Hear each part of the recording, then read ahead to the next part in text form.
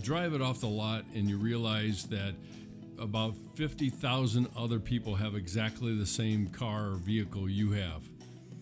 It's something we call confirmation bias, and that's what I want to spend a little time talking about in terms of how we see ourselves and how we interact with others and God and all the other things that come along with that. Because whatever we look for, we will find. It's called confirmation bias. So, by way of introduction and welcome to Love You Later Bye, the podcast, the Psych Monologues. This is Dr. Ray Mitch, your host. It is now January. Oh, man. June 18th. I'm a day late and $1 short, maybe many dollars short. But I am a day late. I'm supposed to be doing these every once a week on Wednesday, and it just didn't come together yesterday. So I guess, as the old phrase goes, better late than never. So let me get back to my original point and what I was talking about with confirmation bias. And the reason I want to bring that up is because what I want to talk about today is living in grace and rejecting shame. And the biggest problem I think that I see a lot of, and it is the biggest, because I obviously I can't have any perspective on that, but it's something I notice that it's seemingly so familiar to us, particularly in the Christian community. It's so familiar to us that we just don't pay attention to it, and we really it's almost like somebody's injecting us with poison, and it's at such a low dose that we don't really notice it until it increases in our system to such a degree that we finally die. And that's really what shame does and how shame operates. Because I have been talking about this for a number of years.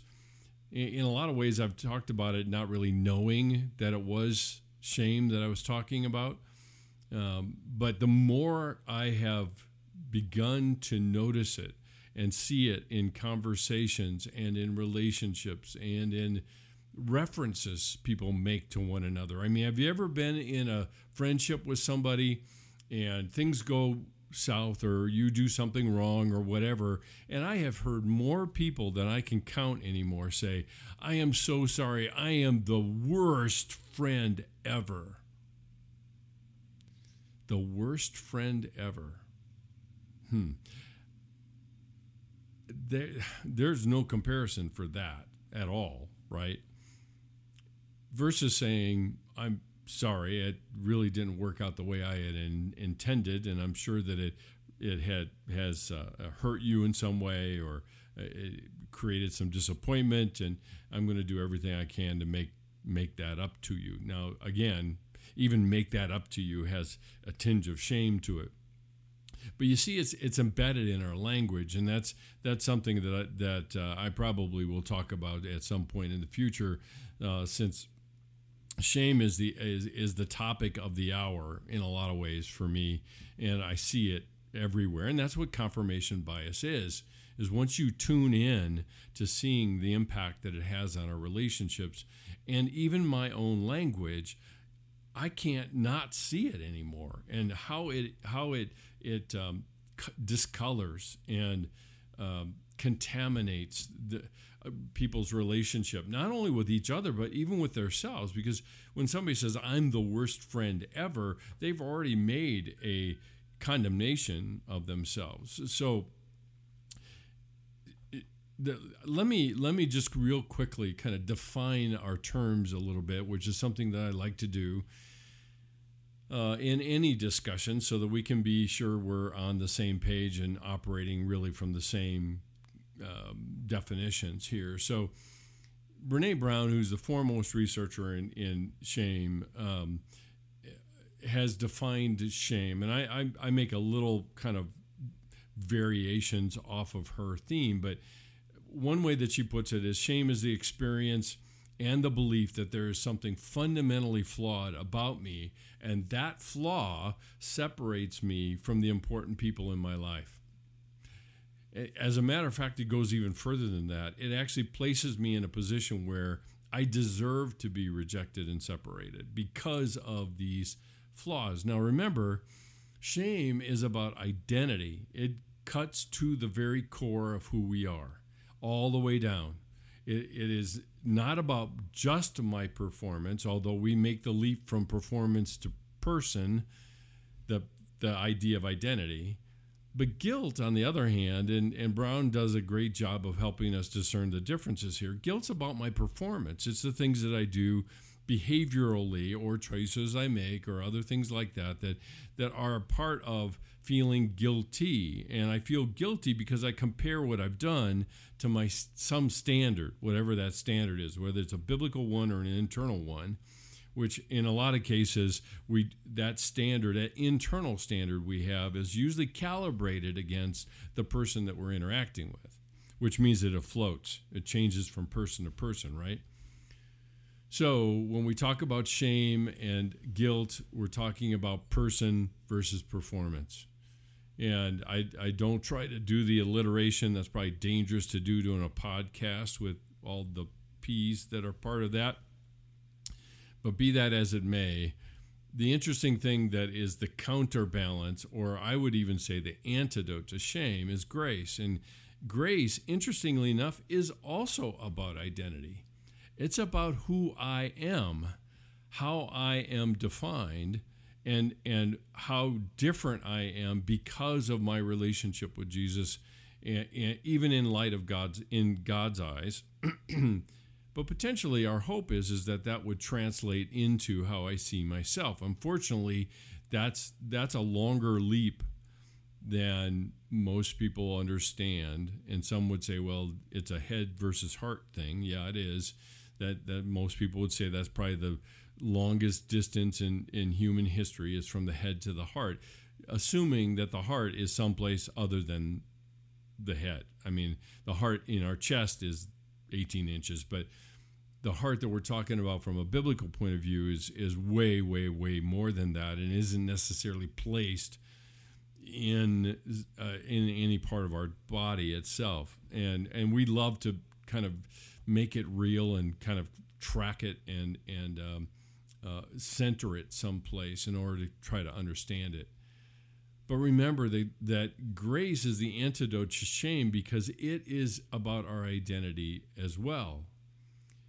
And that makes sense because shame attacks our sense of who we are and even our worthiness to belong, and grace restores that. And grace, by definition, is unmerited favor that is offered me without condition, without pre-status reports or getting myself cleaned up or anything like that. I am accepted as I am right out of the gate. I don't have to do anything. I don't have to fulfill some contract. I don't have to do any of that, which to us and to our ear, because we operate on shame, is just simply too good to be true. And if it's too good to be true, it ain't. It's just not.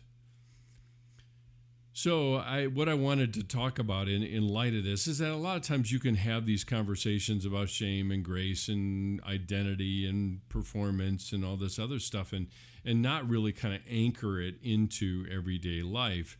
And what I want to do is anchor it in two parts of life. I want to take an example from Scripture to anchor it, because we oftentimes will see these people in the Bible as if they walk around with a halo on and they never make any mistakes, and even if they did, that they don't, it doesn't seem to impact anything. And that's just fundamentally not true. We have in the pictures or in the pages of Scripture pictures and cameos of the human condition. And that's what we have to pay attention to, because then suddenly the story is now about me. It's not about somebody else, because whatever they're facing, I have faced as well. I am dealing with those same things. So I just happened to be reading in 1 Kings today, And I was reading there, and there's the story, the remarkable story of the prophet Elijah facing off with the prophets of Baal on Mount Carmel, and there's this stunning victory by God over this cult that is part of the northern kingdom of Israel, and Elijah has this stunning, he's the mediator of this stunning victory by God, and it briefly calls Hebrew people back, the Israelites back to their relationship with God. Of course, it lasted all of 10 seconds. And then Jezebel, the priest, and I just love Jezebel, her name, because it just is so fitting of an evil queen. But Queen Jezebel puts a price on his head, and she has enough power to do that it puts the fear for his life into Elijah. Now remember what he just came from. He just saw how stunningly powerful God was at Mount Carmel, and his memory has gone pretty short as well, just like the people of Israel. So she puts a price on his head. This is so profoundly discouraging to him that he draws his cloak up and his garments up and takes a run. And takes this makes a marathon in the Olympics look like a walk in the park, because he moves from the north of Israel, Mount Carmel, all the way down to Beersheba, which is the south. It basically marks the southern boundary of all of Israel, not just the northern kingdom, southern kingdom. It's all the way to the very south, on the very border itself. It's about a 2-hour drive, unimpeded, without interruptions, about 100 miles, and he arrives there, and then he takes another journey into the wilderness, and eventually goes for 40 days and 40 nights to Mount Sinai, which is an interesting place for a meeting.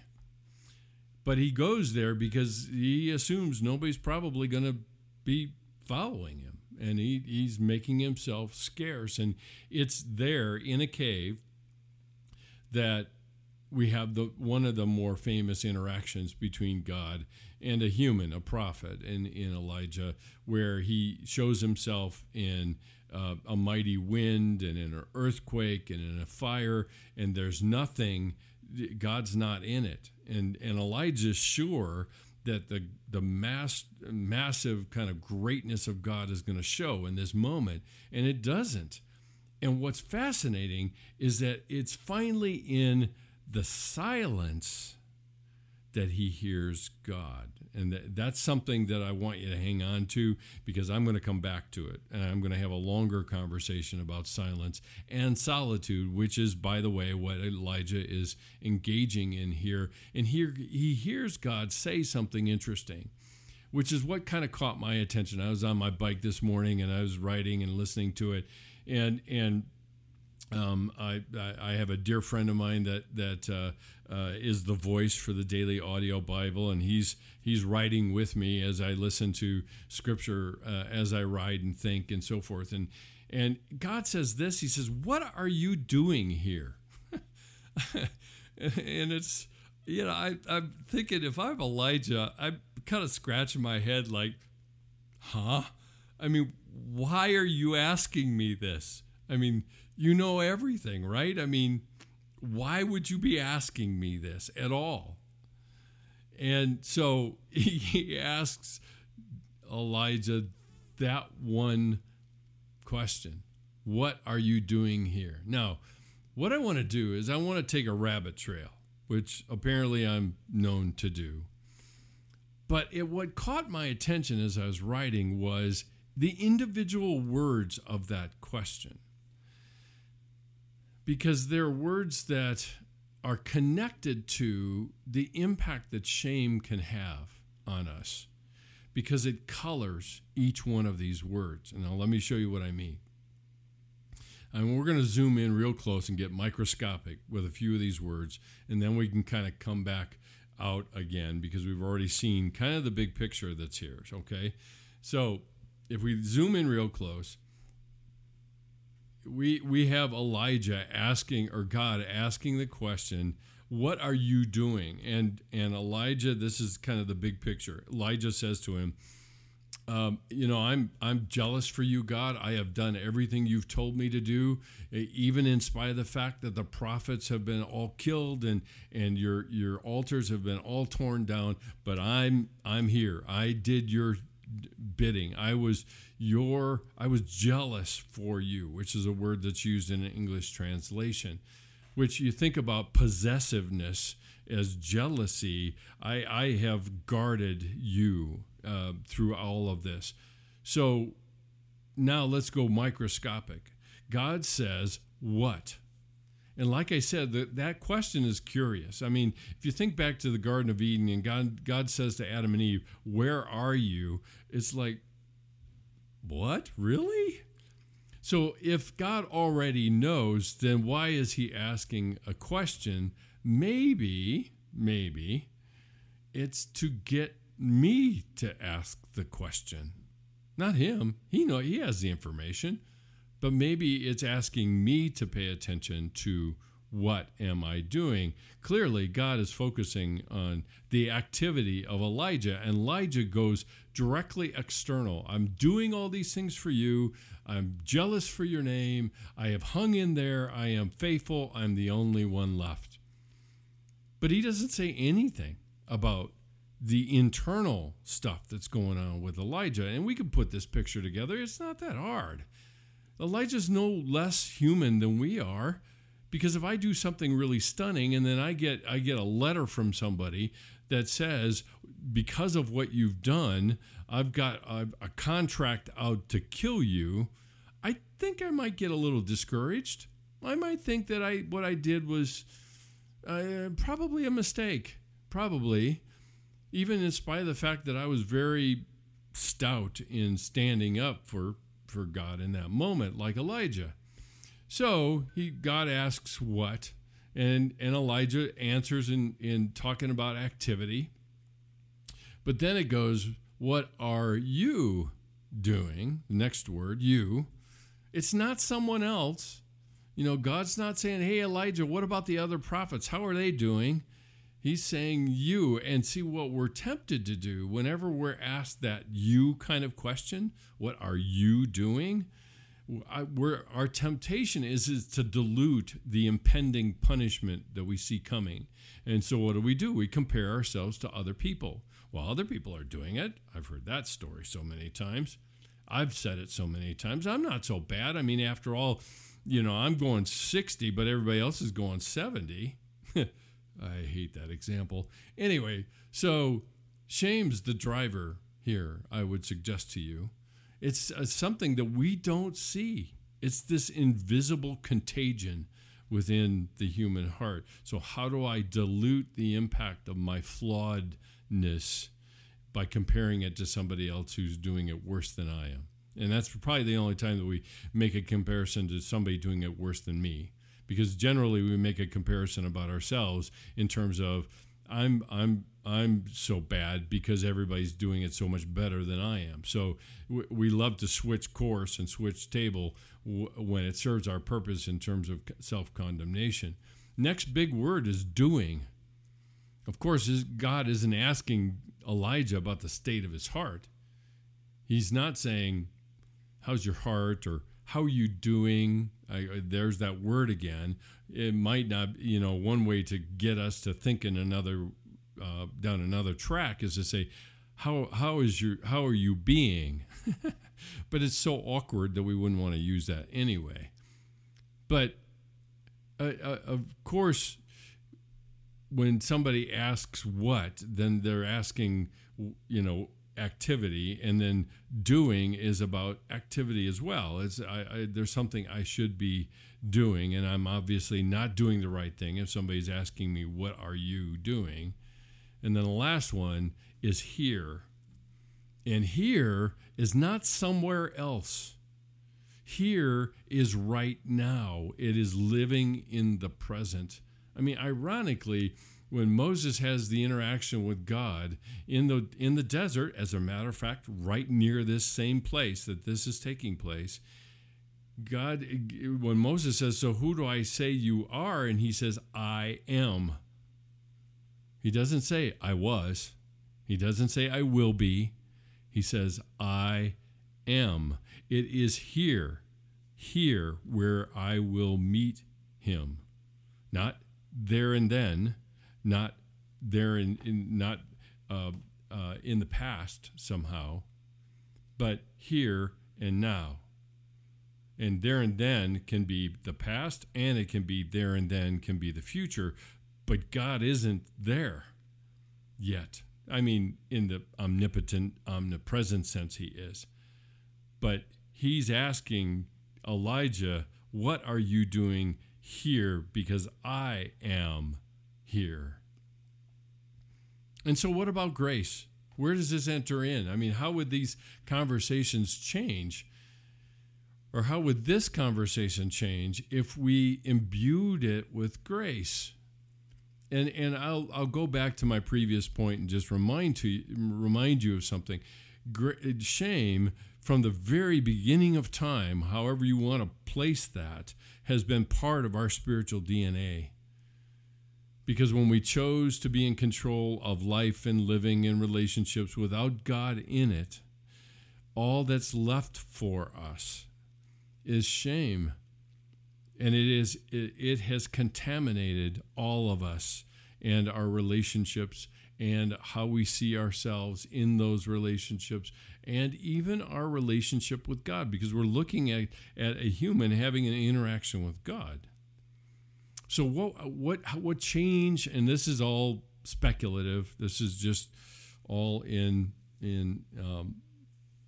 Mitch space, but when God asks what, in grace we can honestly say, I'm waiting. Because we're not assuming, or I'm not assuming, I've done something wrong and I'm just waiting for the punishment to come. I'm just simply waiting. What are you doing? I'm waiting. I'm waiting for you. And then when the next word comes about that says what, and it's you, what comes out of that is an immense degree of gratitude, of humbling chosenness, where I can say, it is me, because I am having this conversation. So grace offers me standing because I am now identified as me, you. And the next word is doing. And what are you doing? And it goes back to waiting and listening and quieting our soul, or resting, or any of those things. So many of the mystics that you talk about or you read that have moved further and further into that oneness with Christ, or being in Christ, as Paul talks about, it isn't necessarily a center of frenetic activity. It's a quieting, a restfulness, a listening to what God might say. And I can't help but wonder if God chose to speak to Elijah in the way Scripture renders it is a still small voice. It's almost like a voice that comes out of the silence to help him calm his own soul, to be able to hear what God has to say with him, to say to him. And the last word is here. And what are you doing here? And what our grace-based answer is I'm here with you and entering into this space where grace offers me a standing to be identified as God's beloved. And this is really where the key comes down to. This is the punchline of this whole thing, is living in grace and accepting fully the beloved status I have, and rejecting shame and catching it when it happens in my life, that wants to create more conditions. See, that's how shame operates. It creates more conditions, more contracts, more things to do to prove that I'm worthy of my what? I'm worthy of what? To belong? So now it becomes a trade. I do the necessary things so that I can belong. And if I don't do the necessary things, then I don't belong. Because we have this abiding belief that is as strong as our ancestry, that we are fundamentally flawed, and that flawedness is what provides the basis for our disconnection from the people that are so important to us. So there's a lot more here than meets the eye, and the key kind of phrase that I want to leave you with is where I started, is live in grace and reject shame. We can't reject shame until we start to identify it. My hope would be by unpacking some of the interactions between a man and God, that God's asking him a question that probably strikes fear in all of our hearts. What are you doing here? To use that as a means to catch how shame contaminates and colors and distorts the relationships we have, not only with ourselves but others, and with God himself. And that's it for today. Thank you for joining me. It's June 18th. A couple quick reminders. Be sure to hit the website and subscribe at drmitch.com. And subscribe. You will get the installment of the podcast that way. If you're not interested in that, you can always go to podbean.raymitch.com. And that also will allow you to subscribe. They have an app so that you can get alerted when a new podcast comes out. The other thing I will remind folks of is our continuing need for donors and partners to partner with me and the team that I have assembled in doing the silent retreats for CCU students. There is no time, no window wider for me to be able to introduce students to this same idea of silence and solitude, and how important it is to be able to hear God's voice there, rather than doing things for him or learning new things about him. So we need partners. We need donors to help us begin to develop a scholarship fund to send students to the CCU silent retreats that happen once in the fall and once in the spring. And we'd like to be able to make that available to as many students as we possibly can. Like I said, that's it for today. Thank you for joining me. I am Dr. Ray Mitch, your host. Love ya. Later.